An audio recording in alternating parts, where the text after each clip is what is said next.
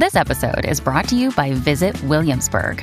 In Williamsburg, Virginia, there's never too much of a good thing. Whether you're a foodie, a golfer, a history buff, a shopaholic, an outdoor enthusiast, or a thrill seeker, you'll find what you came for here and more.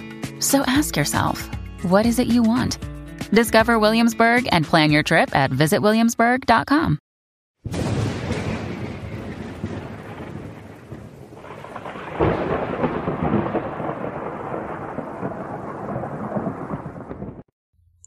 Welcome to the first episode of a likely monthly look at the sign of the end times, where we will together take a brief journey into weirder stories that aren't getting the attention they deserve.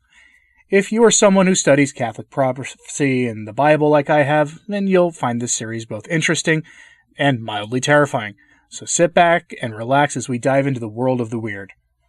To kick this series off, let's talk about swarms of locusts.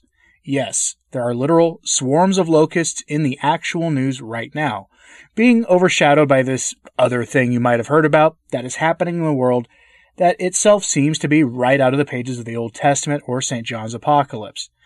Let's just get right into this. Headlines abound. From the BBC, hundreds of billions of locusts swarm in East Africa. From Business Insider, swarms of locusts force Somalia to declare a national emergency. Skin-crawling photos show how menacing their plagues can be. From the National Geographic, a plague of locusts has descended on East Africa.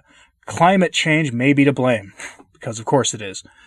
The headlines may be scary, but the pictures are even worse. I mean, check these out.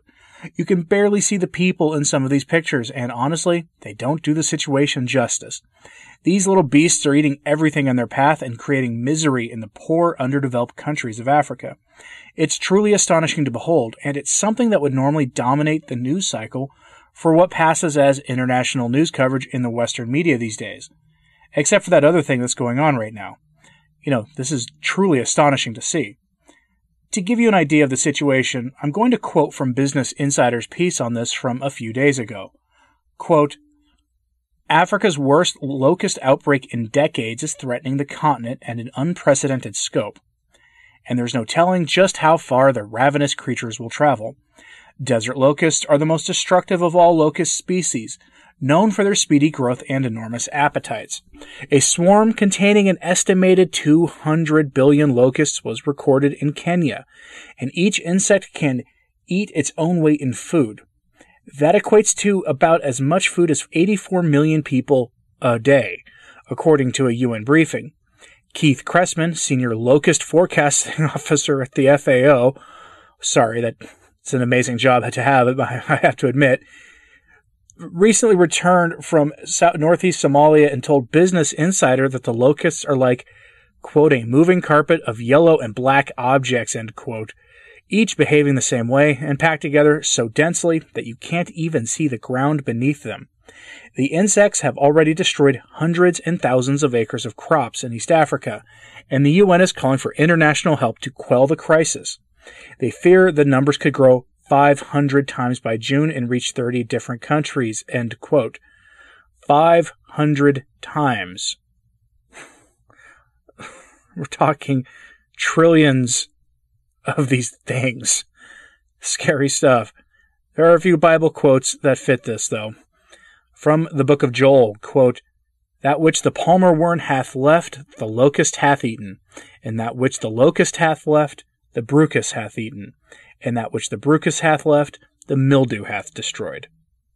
From Exodus chapter 10, verse 5, They will cover the face of the land so that no one can see it. They will devour whatever is left after the hail and eat every tree that grows in your fields. From Deuteronomy chapter 28, verse 38, You will sow much seed in the field, but harvest little, because the locust will consume it. There are other references as well. In fact, the Bible is just chock full of examples of locusts destroying crops as the punishment of sins of a disobedient people. Now, to close this short video out, I wanted to end it on a humorous note. The Middle Kingdom is doing something to combat this scourge because, as it turns out, they're dealing with this too. Headline from the BBC. The Middle Kingdom may send ducks to battle Pakistan's locust swarms. Apparently, ducks can eat more than 200 of these things a day, and the government of that country is talking earnestly about unleashing a veritable air force of ducks against the swarms in Pakistan. Even better, though, are the rumors that they'll be using genetically modified ducks with bigger appetites to go after them. Either way, ducks can be more effective and safer to use than pesticides, so I guess we'll see. My only hope is that they don't try to pass these ducks off for human consumption after the crisis has passed.